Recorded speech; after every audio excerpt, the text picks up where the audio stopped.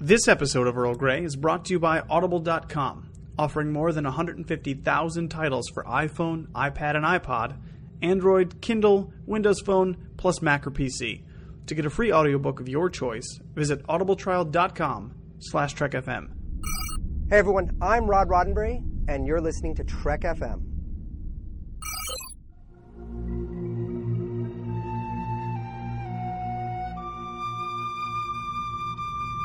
Tea, Earl Grey, hot.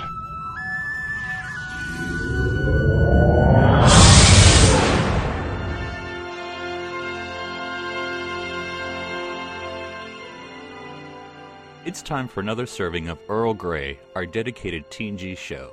I'm Phillip Gilfus, sitting in the center chair this week.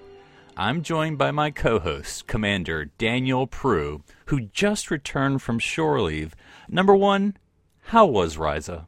You know, it was pretty awesome. I got this thing there. It's kind of hard to explain, but I feel the need to spread it amongst all of the people on the ship. It's really great. It's a lot of fun, and it gives you this kind of euphoria. But I just want everybody on the ship to experience the same feelings that I did. So I'm going to spread it as much as I possibly can. Okay. Just be sure to see Dr. Crusher before you start spreading the news. And I'm joined by my other co-host, Assistant Counselor Darren Moser. Now, Darren, I hear that you and Counselor Troi are running a marriage counseling workshop. How is that going? Actually, I'm just assistant to the counselor. Unfortunately, I'm not the assistant counselor. But no, it's going well. We're going to hold it in. Believe it or not, we're going to hold it in Shuttle Bay 1 because no one ever uses that Shuttle Bay for anything else. So it's a great open space, and we're expecting about 5 people to be there. Okay. So maybe it's over planning, but as the Betazoids say. Oh, I got it. Oh, man, that's funny. All I was thinking about the whole time was how the Defiant could fit inside the main shuttle bay. I think 2 Defiants could fit inside the main shuttle bay. The thing I was thinking about was what was the dress code for this, or if there probably wasn't a dress code at all, if it involved any. No, this isn't the honeymoon plan. This is the pre-marriage counseling. Oh, so yes. What is that? Just like half? Anyway, anyway, as folks may or may not be able to tell, we're going to have a very interesting episode, I think, this week. We're going to be talking about something that's in the next generation, and I don't know. We here at Earl Grey, obviously, we talk all things TNG, and of course, we're going to talk about this topic like we do all of them, and it's a little racier than we go to, but as always, we treat it with the respect, comedy, and intellect that we always do. But we're going to be talking about sexuality and relationships in the next generation. Now, for some listeners, they may be like, wow, that's kind of a controversial topic, but watching the next generation as a 10-year-old, and 11 and 12, and I was like, they are having a lot of sex in this show. I thought about even at that age. Like, this is actually a really sexy show. And I know I've heard people say TNG is not a sexy show, but I'm like, and I'm going to throw this out here, and you two can either back me up or reject it. I'm going to say TNG has the most sex of any Star Trek show. Oh, I would have to think about that. Look, Voyager, there's very little people contacting other people. I guess, do you count any time that Kirk kisses a woman and then we kind of pan away? I mean, but see, that's only one character in TOS. Like, Uhura and Chekhov aren't having. That's true. That's a good point. See, so I'll give you that's something to think about as we go through this. But the kind of the first thing I wanted to talk about was sort of the alien species, because Star Trek, like every Star Trek series, but TNG in particular, we use aliens to explore the different ways that humans are, but the Next Generation used a lot of alien species to sort of look at things very differently, and I would say that many of them obviously were very overtly sexual, or at least different. And of course, the one species I have to talk about first, always, probably the favorite episode of I don't know, all our listeners. I feel like if I've ever seen anyone tweet, it's always been #Justice. That's right, the Edo from season 1. Justice is obviously a very, very, at the drop of the hat apparently with that species, as I believe Yar described it, any hat. So, we've talked about this episode, I think, once or maybe twice before on Earl Grey. But Daniel, I'll go with you. Like, this I know you've had to rewatch it in the past year or two or three, but like, that's a very, very sexual episode. Talking about the Edo, and this is season 1 TNG. Yeah. You, I think a lot of Star Trek's views on, especially early TNG's views on sexuality came from, the great bird of the galaxy who, may or may not have been, an older guy who was just into younger women, and that's okay. That's fine. He's just an old man's fantasy. It's just an old man's fantasy. I don't disagree with him. So, like, especially in this instance, really, the thing that sticks out to me is another humanoid species that looks exactly like humans, but they're supposed to be aliens. But no, nothing. The thing was they had skimpy clothes, and we saw. Yeah, we pretty much saw everything that species had. They weren't hiding any bumps or markings, right? It's funny that, I know we'll talk about Risa in a little bit, but actually that episode reminds me of the Deep Space Nine Risa episode with Vanessa Williams. For some reason, I don't know why, I get the same sense of like, we've got massage chairs and I'm the goddess of... we've got all of these things, and I like it. I like it because, especially when it came out, right? And The Justice was season 1. That's 1986. Like, contrasting the Justice Society with 1986 America, or even mostly the world at that point. It's really interesting because it's like, wow, this is a society that's. I think that even now we haven't shaken a lot of taboos and a lot of this stigma around this kind of subject, but back then especially, like they were like just people that were just running around having sex, and it's no big deal. It's not a thing. It's just part of life, and they're just going to do it to enjoy it, and there's no baggage, and there's no judgment, and it's interesting to see it that way. It's interesting to see a society that would accept sexuality that openly. So I actually think, as much as I know you love Justice, Philip, I don't love it as much as you do, but it is interesting to look at it in that aspect because I think it is very forward thinking that way. And what about you, Darren? Are the Edo on your list of vacation spots? I think they take their flora and fauna rules a little to the extreme. Just saying, but I do have to give credit that the one time I got retweeted by Will Wheaton by putting him back in a shot of being chased by the Edo police. That was everyone loves justice for one way or the other, especially Lieutenant Commander Worf. Nice that planet. Was Lieutenant Junior Grey. That's right. Worf. I'm sure he's just stole a pip off someone at that point, but yeah, it's interesting because I kind of look at that episode and because in some ways, like, this race is kind of similar to like the Ocampan in Star Trek Voyager, where they have this guardian entity. Oh, yeah. I guess I'm wondering, did the Edo, like, did their society evolve? Or did the rules and the stigmas or how they developed their society, did it occur naturally, or was it a product of having this guardian entity that was like, you don't have to deal with this, and this, or I won't let you fight amongst yourselves, and thus it's just going to all be, everything is accepted. I don't know. Obviously that's maybe thinking a little too far about it because it is a 45-minute Star Trek episode, but that was what made me more curious, is just how did the Edo come about to this? Was it something that happened naturally, or is it because of their particular corner of the universe? Well, and this probably isn't an original thought, but I just thought of it while you were talking, Darren, that, there's a sort of Genesis, Planet Forbidden parallel, where you have basically, it's the Garden of Eden. You have this paradise, and then you have this, God. I mean, religion is actually very heavily discussed in Justice. You have this God, Well, being. Eden. Philip, you must be discussing an original series episode right now, because there's a Gardens of Eden, there are gods running around. What is going on here? No one Is Abraham Lincoln like hiding behind that bush? I am the guardian of forest. Okay. But I mean, and again, for I always feel like I have to be defensive about this topic, but like this is the episode where Riker and Yar and Worf are beaming down and they're talking, and Worf is sort of being like Mr. Repressed as he was in that Deep Space Nine episode you mentioned, Daniel, and Riker's just like, how about just plain sex, Worf? How about that? And that's why I'm like, I don't think we're going in any issue too far that TNG did not go far there, themselves. And so I think it was sort of an interesting thing, like you said.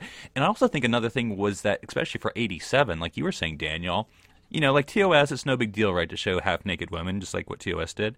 But we had the men, like Yar, there's like the guys are just running up to Yar and Troi, and, equal opportunity here on Planet Edo, Rubicon, To get into the discussion, I actually think that TNG presents, especially in this episode and subsequent episodes, I think it can be backed up. And I know you guys may disagree with this, but I think that when they get on the planet and when they're presented with these scenarios, like Troi and Troi, what's her name? Tasha. They can go, like, I think it is a totally acceptable scenario that Troi and Tasha go off and do their thing, separately, of course. And that Riker and Worf, of course, separately go off and do their thing. I think it's in the 24th century, it is a totally acceptable scenario that they all go off and have fun, quote unquote, whatever take that what you will. We're going to keep it family friendly, but they go off and do their thing and then come back and nobody is judgmental. Everybody is just like, oh, we're enjoying this planet for what it's offering us. And, I'm sure we'll get more into that, but I think that's more to the point of what we're saying. Well, I'm sure if there had been a EMH, Mark 1, because didn't he have, some strong words with a Mr. Paris or a Mr. Kim about cross-species relations? As long as they had crushers, I guess you're right. As long as they had crushers, they were inoculated or whatever. Well, and of course, they also allowed that there were some games that were, Wesley was too young to play just yet. Oh, you want to play ball? You just want to. Oh, okay. I see. Well, Daniel, you did bring it up. We, of course, TNG did introduce Risa to the Star Trek universe in a little thing we. They get more of a TNG. It's our captain's holiday. So Darren, what about you? This whole concept of Risa, that's it's not just a place where that these alien place that that's where just people live and it's their society, but here's a place where people actually go from the Federation and everywhere else, just Paradise Planet. It's like the Carnival Cruise planet. It's which is we got the weather control net, we got the beaches, we got the horga'hns, we got everything. We got crazy time travelers and archaeological digs. It's just something for everyone. We got Rom. Indy would love it. But yeah, I mean, again, it's another interesting, just aspect to, is that Starfleet? Do we work hard and play hard? If there's no, acquisition of wealth, everyone gets to go to Risa. It's a whole planet. It's not going to get full. It's not going to have a waiting list. Unless you keep getting called off to do something else, then maybe you'll just never make it there. But that's your own problem. But yeah, no, it's an interesting place. Just, I think they're smart in that when they describe it or when they're like setting up the rules of Risa, they're kind of purposely vague. Because I think if you just had a whole episode of like, well, this is the governing body of Risa, and we're going to talk about our new, it's the pleasure parliament bylaws. Yeah, it's like nobody wants to hear that. Nobody cares. Just use it for the episode. And maybe use it in DS9 or later.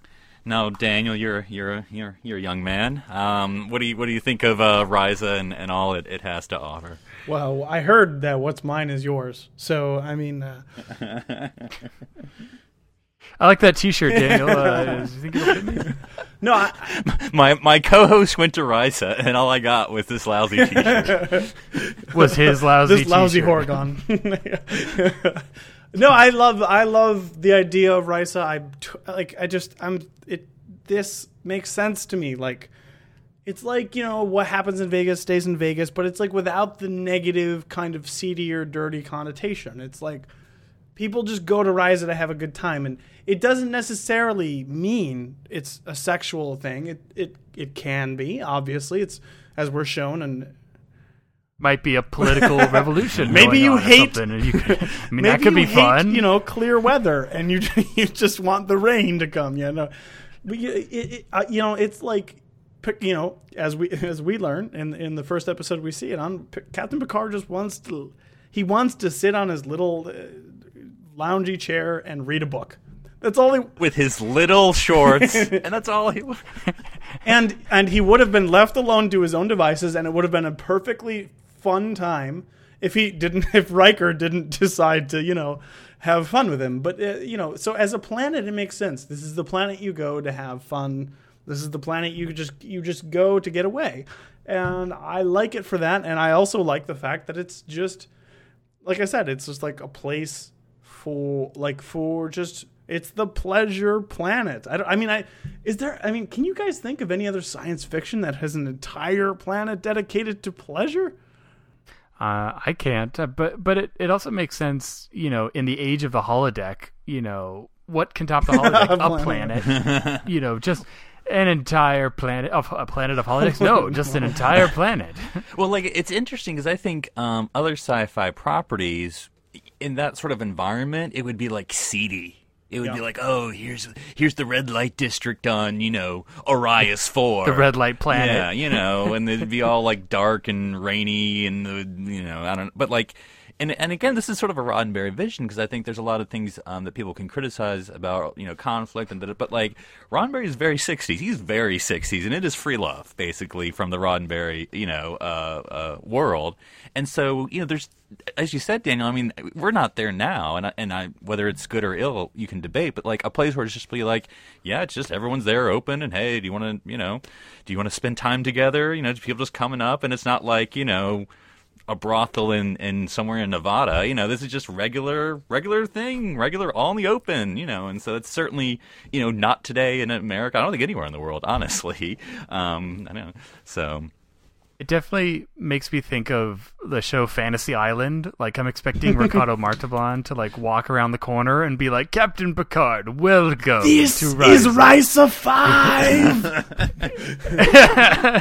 5! Which is even funnier because he played Khan. And then some guy would come along and be like, this is not at all pleasurable.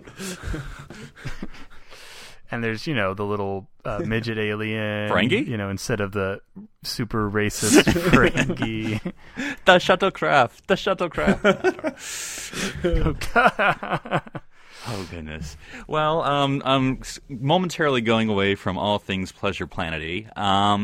So that we were introduced to a different way of thinking about sex, even not just, free love and all that, but that there's a planet and species and race that doesn't have gender. We've talked about this episode before, of course, the Outcast, and whether we think it's good or bad or what it may have meant at the time and what it means today. But the Genii. So I mean, this is a different way of just thinking about sexuality and sex, that there's no male or female, and that they reproduce in a as Riker inquires, and in a very, actually I forget the technical way, but it was something very biological that apparently is pretty awesome. So I don't know, but Daniel, and we've talked about this I know before, especially when Andy was on here. But what did you think about that concept of no gender? Well, I mean, it's not even no gender, right? It's forbidden gender. Is kind of how the episode is gender forbidden. Yeah, it's an interesting concept. It's a one way to put, our 21st century kind of ideas of sexuality into a different kind of context. And I like what the episode is trying to say. The ending, I think, is a little weak. But I mean, it's interesting because it can push forward this idea that, hey, maybe everything isn't as simple as black or white, or male or female. Maybe everything is not that easy. Maybe it's harder to figure out some people than other people, and it's just it's a totally different way of looking at things. So I mean, I appreciate the episode for that aspect at least. Now, Daniel, every time you say black and white, I can just hear you like mentally struggling. I'm not going to say shades of gray. I'm not going to say shades of gray. I'm not going to say shades of gray. He is black. And I am female on the other side. Okay.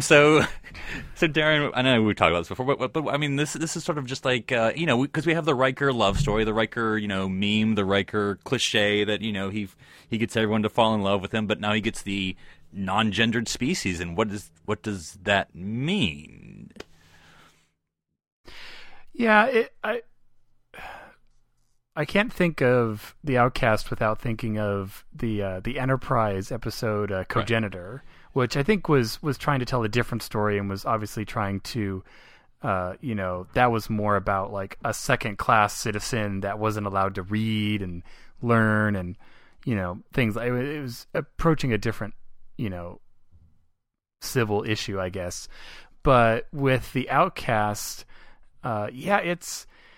Now I'm just thinking of the congenitor as like the pack-led of reproduction. We make things move. Anyway, go ahead. But no, just with the Outcast, I think of anything, it just shows how Riker just doesn't learn, because he, I mean, how many times has he put the Enterprise in danger because he just beams down to these planets and has to just kind of go against the entire social structure, of the planet. But I don't know.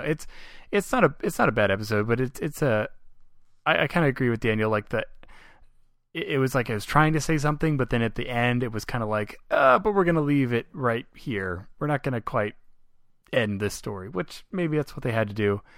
But it's no justice. Well, yeah, exactly. and again, I know we've talked about it before, but we'll just repeat it again. That the Outcast does talk about, with Riker, and I forget her name. I'm blanking on the character's name, or if I'm allowed to say her. That they were talking about, like, well, what's the difference? What is male and female? What define that for me, Will Riker? And he sort of like stumbles for a second. Well, let's see. I guess size and makeup and da da da. So it was sort of an interesting mirror. It was like a mirror to us of what a mirror exactly of what men and women mean, which was interesting because again, this was, I forget what season it was, but let's just say it's like 90, 91 or something like that. Would that episode, if we had done that episode today, would that be really different or not? Of how we even just defined regular men and women, not even how we define this genderless species. So, all right, and then. Not only are we introducing non-gender species, now we're going to introduce a gender-hopping species with the Trill in the host. And they never changed from how they were first portrayed. How far down do those spots? Well, actually, they don't have what spots at all. Yeah. Enough about the... Maybe the spots are on the symbiote. No, the spot was in Data's quarters. This is Next Generation. Anyway, so Daniel, I know you're an expert on the Trill for other reasons. What did you think of? Okay, so let me just set this up in sort of this category. So you have obviously, and again, I can't remember characters' names. You have the guy Trill, and Dr. Crusher, Dr. Beverly, or whatever. They're having a relationship, and he gets damaged, and has the symbiote transfers to Will Riker. So she has a relationship with Will Riker / that guy. And then finally the new host comes in and it's a woman host. And then Bev has to make a decision. And she's like, that's the line. I mean, I can go off and have fun with my superior officer, but not with a woman. So I don't know. Anyway, so Daniel, that's sort of my encapsulation of how this is sexuality and relationships. But what do you think of all that, Daniel? And what is it trying to say? Or whatever. Whatever you think. Yeah. It's it is an interesting topic, right? And it shows the times that it was written and produced in, right? Nowadays, I don't think most people would bat an eye at the fact that one of your main characters of your show was attracted to someone of the same sex. At the time, you couldn't do that. It wasn't allowed at all. And I think this is Star Trek's way of approaching that. Like, it was trying to show, and this is ultimately, this is the same episode that Deep Space Nine has later on in season 4, season 3 maybe, where Jadzia is,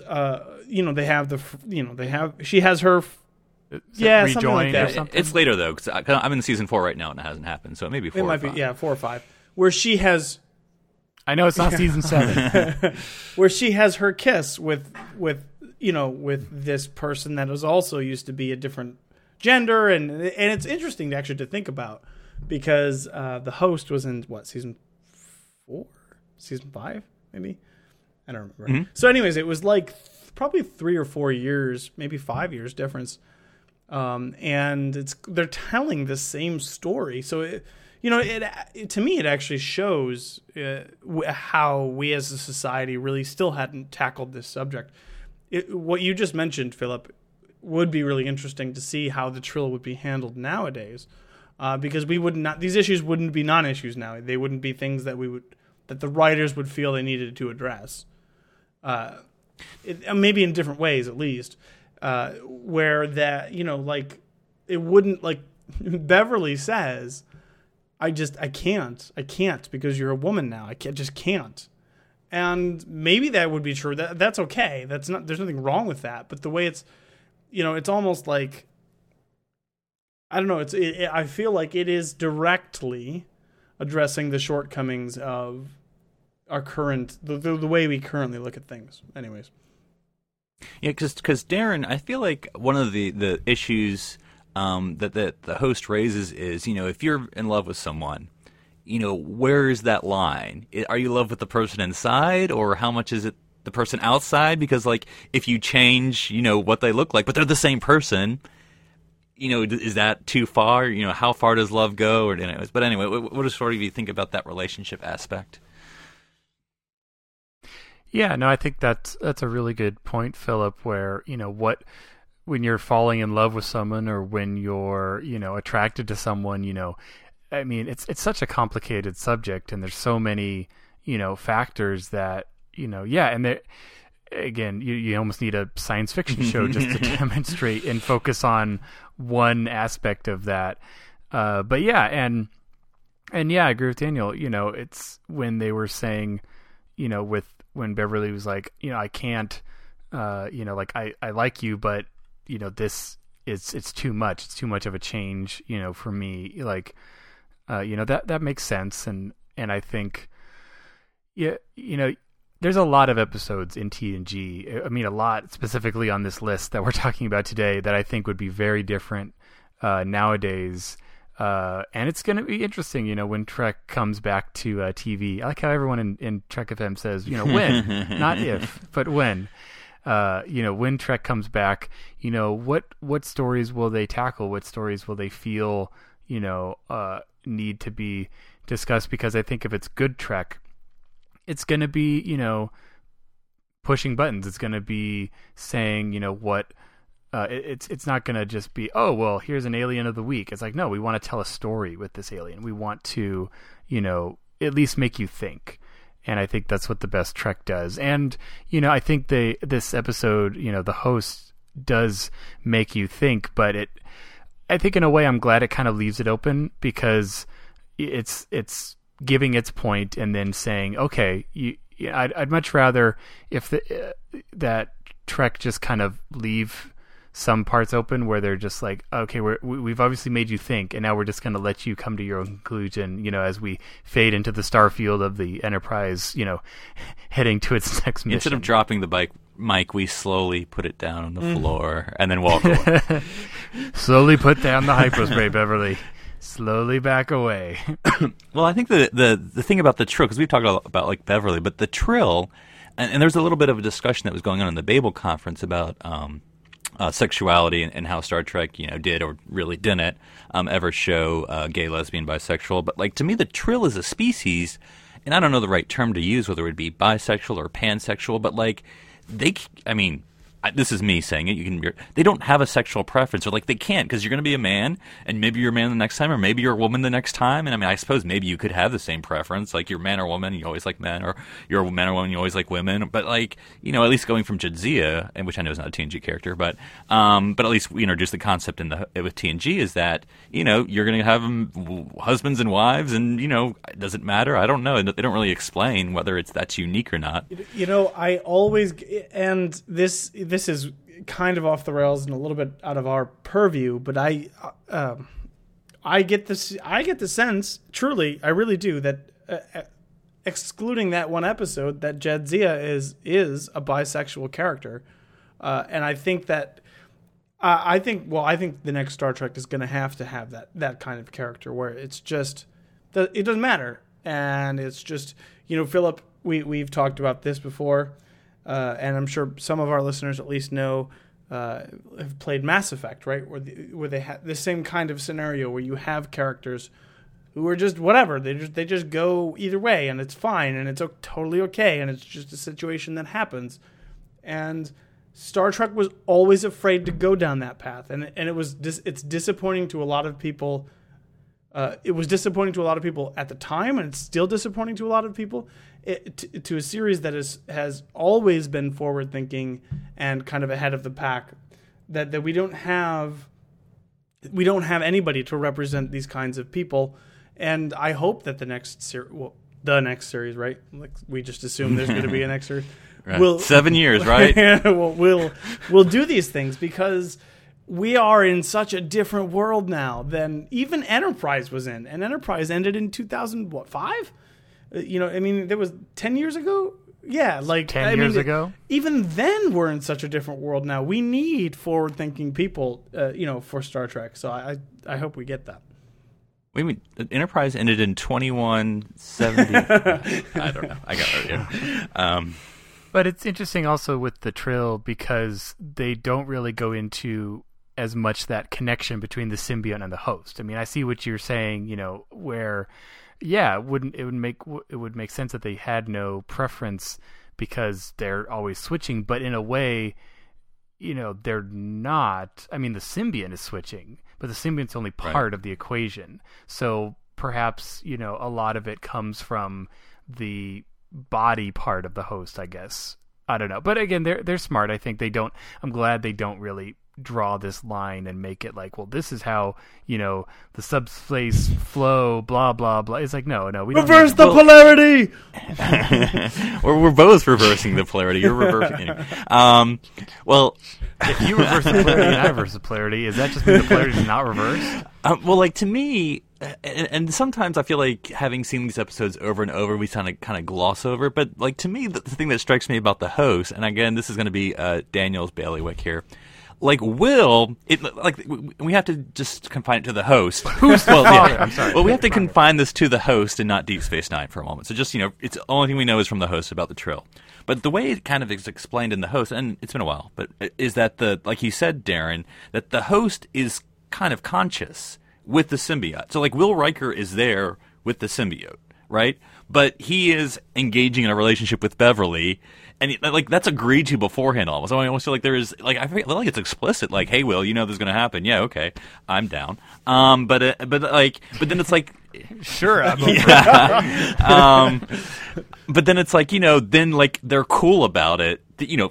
Theoretically, I mean, I know it's an episodic show, but anyway, to the extent that we have to But like so, like Daniel, so like Will Dax, I forget what the symbiote's name was, has a great, has this, But you just said we're not leaving the host yet.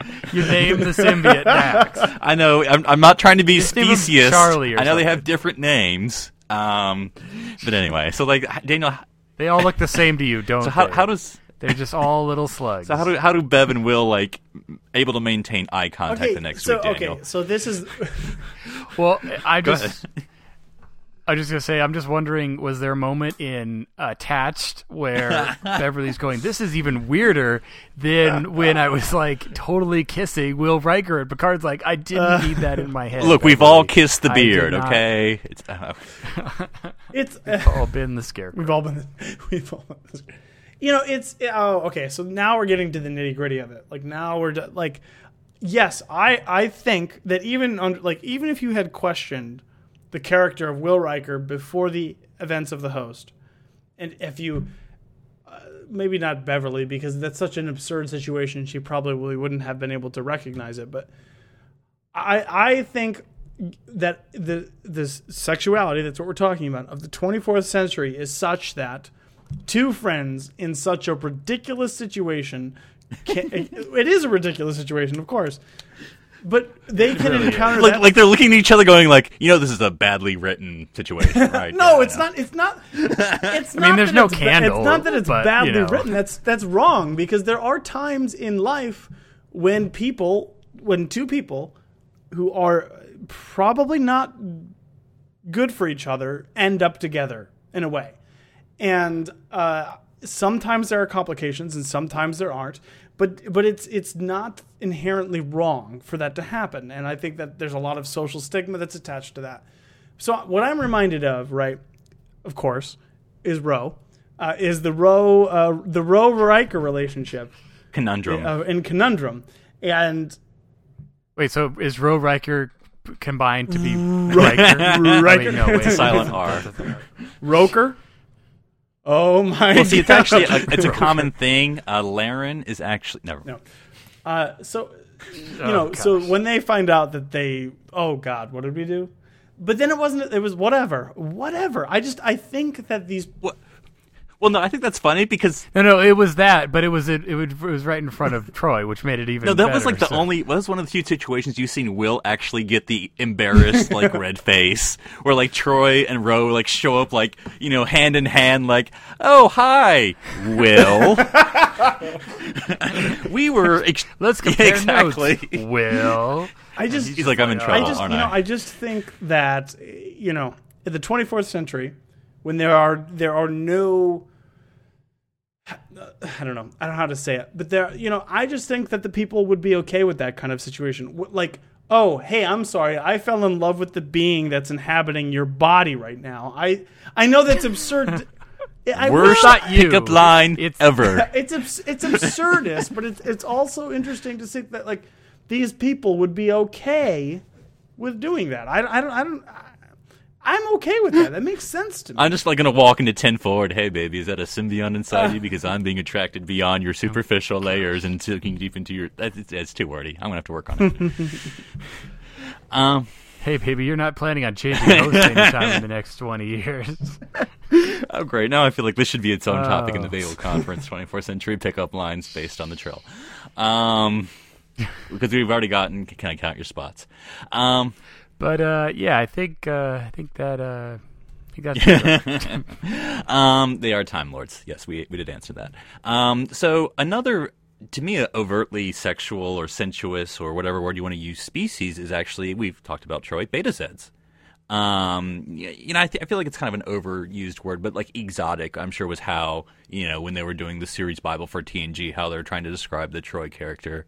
Because I feel like it's an overused word, but anyway, it's sort of this very sensuous species. You have, and it's funny, and I know I'm gonna, this may or may not be funny to Daniel. I almost feel like the best example of how sexual Betazeds are is Lwaxana. We get a little bit from Deanna, but if you want to know how sexual Betazeds, her mother is actually the best representation.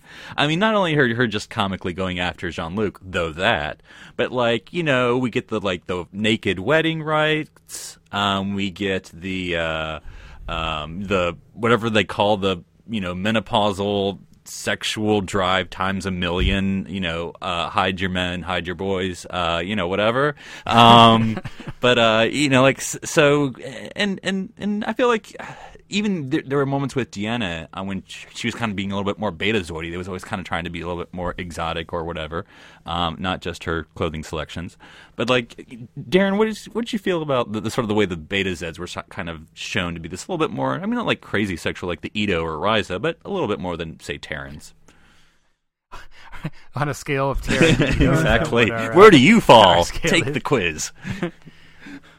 Well, I think there's two things that I think of with the Betazeds. One is it kind of makes sense just with how open they are with their, at least with like, just like physical sexuality or like, being naked, because in a species of telepaths where, your mind is, I'm sure they train themselves to not like probe into each other's minds all the time, but basically you could make a really like on a human level standard, like you could make a very deep connection with someone very quickly if your entire species was, telepathic. It reminds, going way back to my, TY novel youth. I think this was a book series called The Animorphs. I don't know if you ever read it. But basically they eventually established like a psychic connection with each other, and for the first few moments they're all just like extremely embarrassed because every thought you have, everything is just there, it's all bare. But then it passes and they all just you get to understand each other a whole lot more, because it's like, could humans survive in that amount of openness? But the other thing that it makes me think of with the Betazeds is, have we ever actually met like a normal, not insane male Tin Man Betazed? Because no, I preface not insane. Well, now there male. There was the guy in The Price, the skeezy guy. Oh, now he wasn't 100% Betazed. I think he was only half. He was. Yeah, I was gonna say. I'm talking about. Yeah. You gave the example of Lwaxana, who's 100% Betazed. I'm like, I can't actually remember a male 100% Betazed that we meet. I'm blanking currently. So I can't think of any. So all that to say is, in some regards, then we're only kind of seeing one aspect of their society. Like, is every male, like, are they like Vosh level, crazy jumping around, or who knows? But yeah, definitely an interesting species, and like I agree with you though that the best window to that species is Lwaxana. So what about you, Daniel? Imzadi, what's that all about?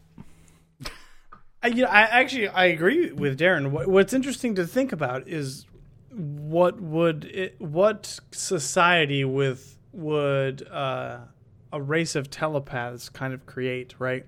So you wouldn't have any of these taboos because there's nothing you could hide. You can't hide within a society of people who can tell what you're thinking.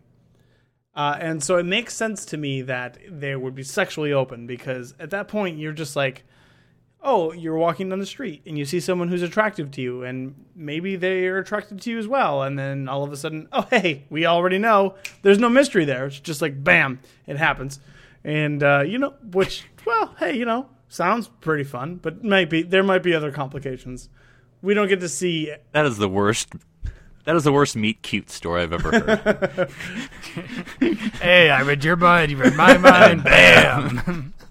It is actually it's actually a really we don't actually get into Betazoid culture in any of the series. It's and in fact, I know there's like a sacred chalice and there's holy like rings. These holy rings. Yeah. But we don't really go into. It's cheating. It's not very deep. It's cheating, right? It's too easy with a full telepath. Like, if Deanna Troi could really read everybody's minds, that would make the villain of the week too easy. You would be able to just know what was going on. Wait, you're totally bluffing. You're saying they could just waltz in the past 2 minutes of the show when the credits are about to roll, and they're like, "Yeah, those are the assassins, by the way." Exactly. That would just... It would be too easy. This is why they. But they do. I know, they do sometimes. That's true. With the fish people. This is outrageous. Sir, their shield frequency is blah, blah, blah, blah. I just read it from the tactical officer on that Romulan warbird. Mr. Worf, fire. Oh, goodness. Well, now, we've been talking about a lot of aliens, but I did want to get into some human relationships. Now, I think one weakness... because there's only one, right? No. I think one weakness of TNG is that we don't have any married characters. I'll admit, they're all single. I'll admit, DS9 at least got a married character. Oh, hang on. I'm sorry. Keiko. Well, I'm not talking about O'Brien. O'Brien and Keiko are married on the Enterprise. I mean, they're literally married in TNG. Well, I'm glad the affirmative action secondary character during season 5, finally some legitimacy. I just want you to know it is the greatest privilege of a captain to marry, 2 people. So. Oh, did you introduce them, Daniel? That was you, right? You got them together, right? He just wants to make Keiko happy. I don't know. But we did at least have some allusions to. Oh, okay. I mean, the caveat is, of course, Troi and Riker got married, and yeah, that makes sense. Wink. But anyway, yeah, 20 years later from when we first meet their characters. Exactly. But one character that we've talked about before is Dr. Pulaski, who has married several times, 3 times, I believe, 3 or 4 times, and divorced. And she's friends with every single one of them, I believe, as she is telling Kyle Riker. And then Guinan has been married. I don't know how many times, but several, I think. I didn't she say 3 was her limit? She says in the beginning of Nemesis. So and Genesis. No, not Genesis. Nemesis. Oh, yeah. I usually say that title in the same tone, though. So I don't know. Did you guys think that we should have seen more married folks other than the will they, won't they? I forgot about them. Oh yeah, there they are. Nemesis one. Well, if Starfleet is supposed to be this allegory to or some sort of Earth Navy or something like that, then it I guess it makes sense. Even on the Enterprise with all the children, so I guess there got to be some married people, if there's all these children on the ship. I didn't want to mention that we did have someone who had a child out of wedlock, but, Worf, no judgment, but, And not everyone consults the captain on when they're creating their children. But I feel, obviously we don't see a lot of married in, the bridge staff, which I guess makes sense, but it just wasn't.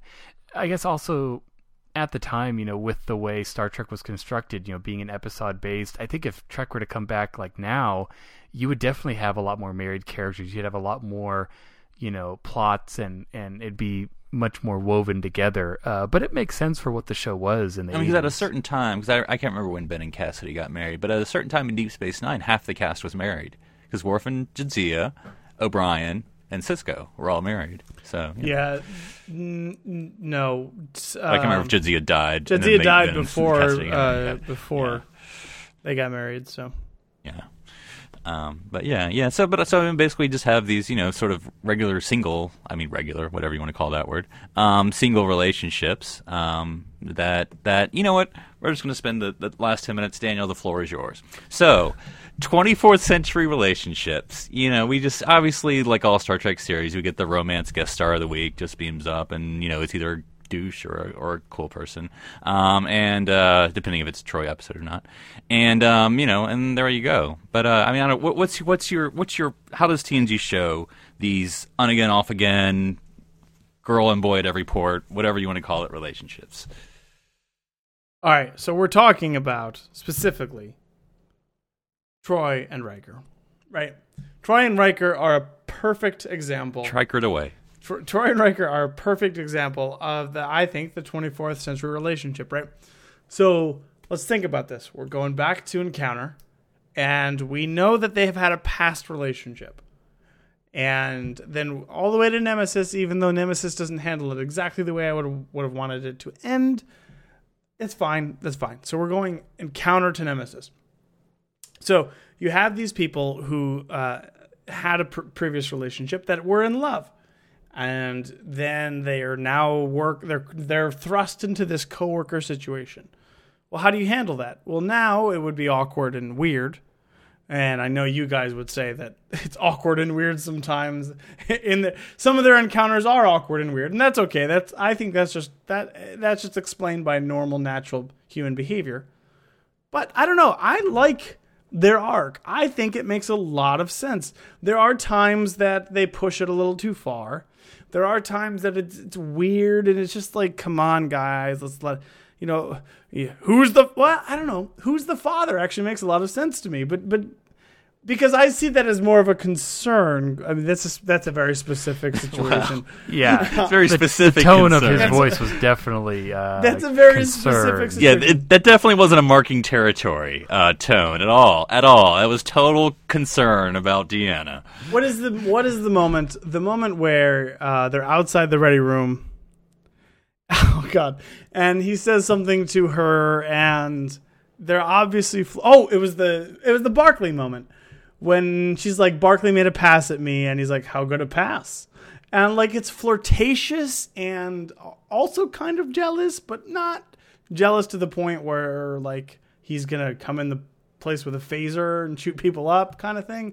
I don't know. He's not gonna throw some angel hair spaghetti at him. Exactly. So I don't know. I like their relationship because I think, like I said, there are some parts that are not so great, but I think it makes sense from a 24th century perspective, and I love it. I love that that like even at the end of TNG when we get, I think, the universally hated relationship between Troi and Worf, and Riker's like, it's okay, it's fine. I mean, he doesn't say that in All Good Things because obviously that's a plot point of All Good Things. But Admiral Riker would disagree. Yeah, but before that, we get to go ahead, Worf, do your thing, and then like, you know, and then it's just like the events of insurrection. Philip, you love insurrection. It's the events of insurrection that shows these two people, hey, maybe we are okay to be together, and then they're just together, and it's like, I don't know, I like it. I like it a lot. I think that we could have a whole episode about their relationship, and maybe we will someday. But it's going to be a will they, won't they if we do that episode. Will they or or Worf they? Will they Worf they? Worf they? Will they Worf they? We've already come up with a title.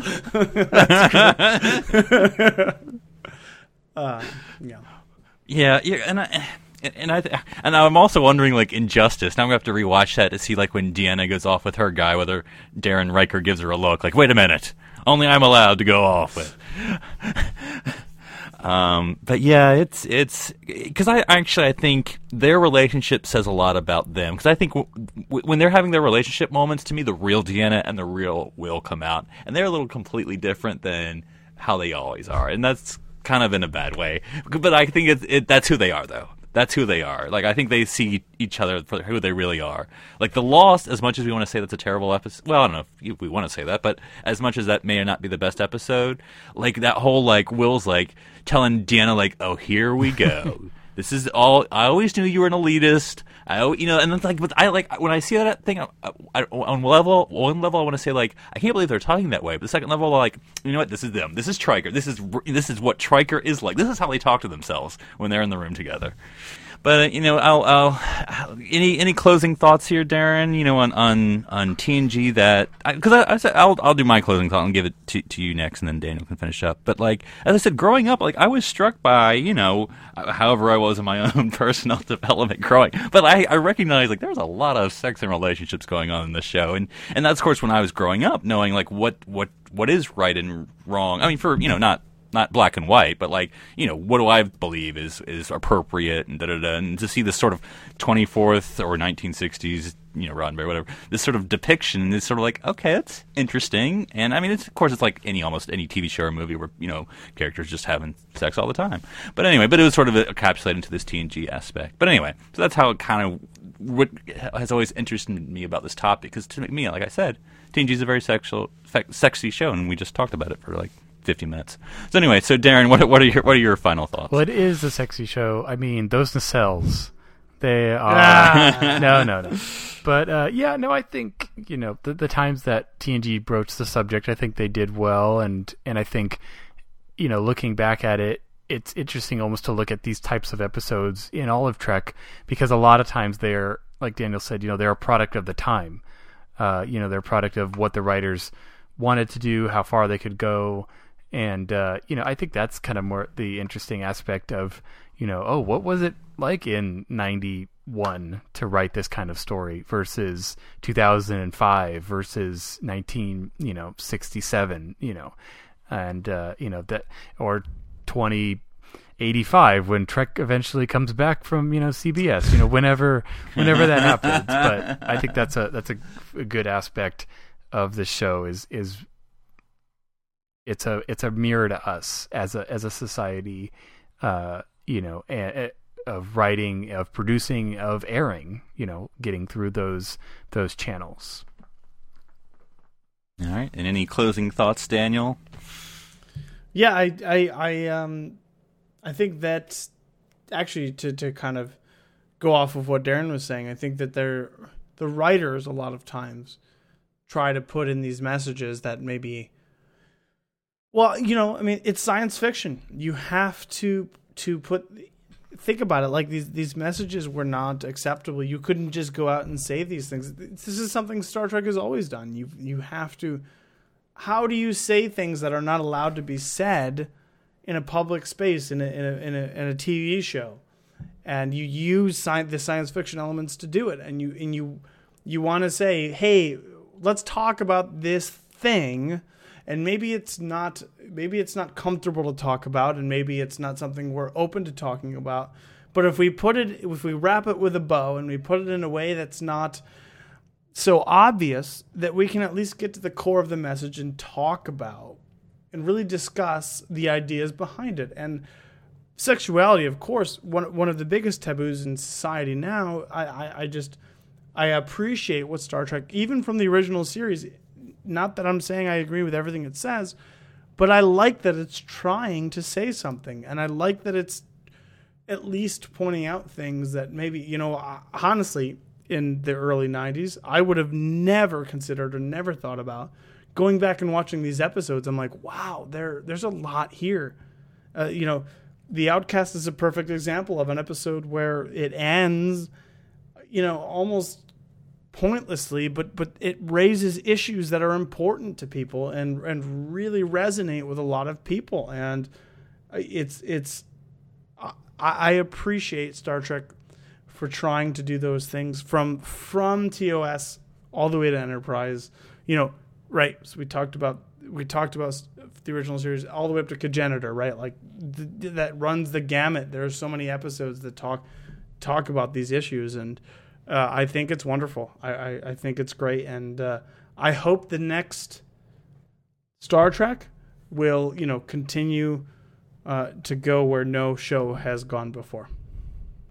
I agree. And Darren, he said ran the gamut, not the gambit. So. Okay.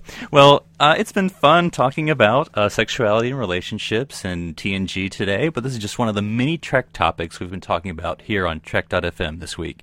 Here's a quick look at what you may have missed elsewhere on the network.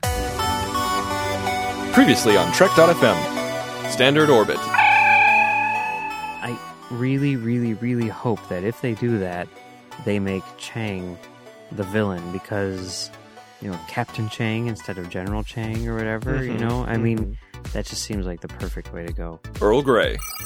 All right, Riker, we're promoting you to captain. I mean, you killed the last captain. We usually don't reward that. That's usually not a policy, but in this case, well, to be fair, he had spent some time on a Klingon ship. The Orb. But the Federation and Bajor, as a member of the Federation, would be helping rebuild Cardassia. And I could see very much the relationship between the U.S. and Japan today. I could see the Federation and Cardassia having that kind of relationship moving forward. To the journey! Janeway has a very distinct pain noise. Yeah, she You know kind what I'm of talking does. about? It sounds sort of like she's suffocating. Yeah, it sounds like she's suffocating and sometimes, and I'm going to keep it clean, not always in pain. The Ready Room. He is the best cosplayer ever because he's so buried himself in his part that we have no idea who this guy is outside of the impersonation of Tuvok. Exactly. He's the Christian Bale of the Delta Quadrant. Mission Log, a Roddenberry Star Trek podcast. If I'm not mistaken, in any upcoming episode of Next Generation, we don't see full-grown golden retrievers running around the decks of the Enterprise. And I'm also a little worried that Captain Picard has never played with puppies. Commentary, Trek Stars. But you'd rather see Red in charge than him. Oh, yeah, totally. Right. Because you really want Porn Stash to go down. Yes, you do. And that sentence out of context sounds really strange. Literary Treks. As great as Picard is and his Picard maneuver, I don't think Picard straightening his shirt is going to help him when he's going up against the Riker maneuver. Fair enough, yeah. Axanar, the official podcast. The changes that we've made, that we changed the nacelles and several other aspects of these ships to make them distinct and not the same ships as in Star Trek 2009. And that's what else is happening on Trek.fm. So you can check out all these shows and get in on the Daily Trek Talk. You'll find them in iTunes, Stitcher, TuneIn, the Windows Podcast Directory for Xbox and Zune, or you can stream from the website. Basically, you can find them anywhere. Just visit trek.fm/PD for Podcast Directory to get all the links.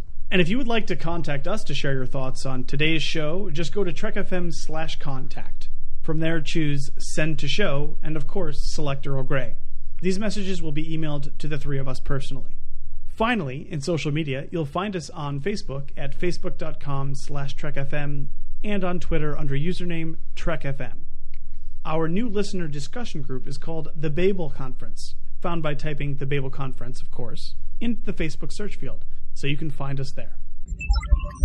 Please support our sponsor, Audible.com, who helps us bring Earl Grey to you each week. Audible is a great way for you to read all of the books you've always wanted to read, but never thought you'd have time for. Audible is the premier source for audiobooks with more than 150,000 titles to choose from, and new titles coming every week. From classics to current bestsellers, and even some of the most famous Star Trek books like Prime Directive, Federation, and Spock's World, Audible has something for everyone.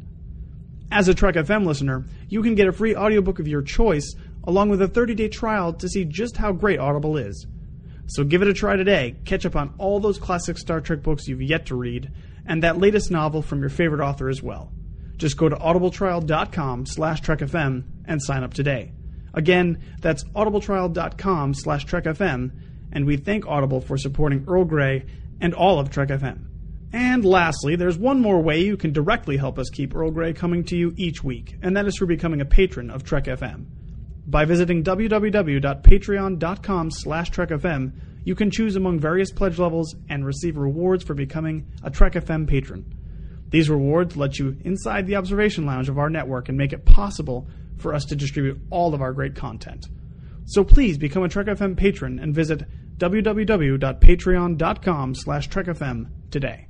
And we've gotten some feedback, which we always appreciate and always love. We got some great email in the subspace mailbag from Jason S. He's from Wilmore, Kentucky, if I'm saying that correctly.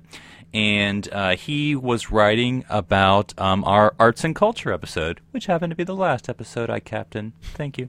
But he wanted to he said he's enjoying our conversations and our topics, and he actually has a great point, guys. And I've never thought about this. And Jason, thank you. This is just awesome, this comment.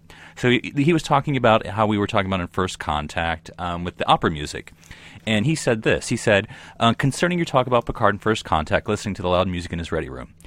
Though I agree that scene shows the pressure and stress Picard is experiencing, I believe the major significance of the scene is Picard trying to drown the sound of the Borg inside his mind via his cybernetic implants. And I never thought about that before, guys, but that makes perfect sense now that he says that. So that's a great point, and we appreciate it. And we also have some 5-star iTunes review in the iTunes store. So this one is from Emily Reeds, and she says that Earl Grey is an amazing podcast for anyone who's a fan of TNG. We appreciate it, Emily. And she just says that we explore great topics, that we're great hosts, that we have the enthusiasm of TNG, but we're also willing to talk about its flaws as well, which of course doesn't include justice. And that she likes our sense of humor and listening to us each and every week. So we appreciate it, Emily. So, Daniel, if people want to make some shore leave plans, how can they reach you to find out where the best spots in the galaxy are to go? Well, if they want to experience Jamaharan, I know a guy who knows a guy who knows a guy they can reach me on Twitter, and that's at OneUpDan. That is the number 1, not the word. And Darren, if people want to know about the perfect mate, where can they reach you? Oh, well, I already found the perfect mate, guys. But if you want to talk about the episode, The Perfect Mate, you can find me on Twitter under username Dr. Sci-Fi. That's DRSCIFI. And if people want to not talk about my holodeck program selections, they can find me on Twitter. My handle there is NC Public Servant. That's NC for North Carolina.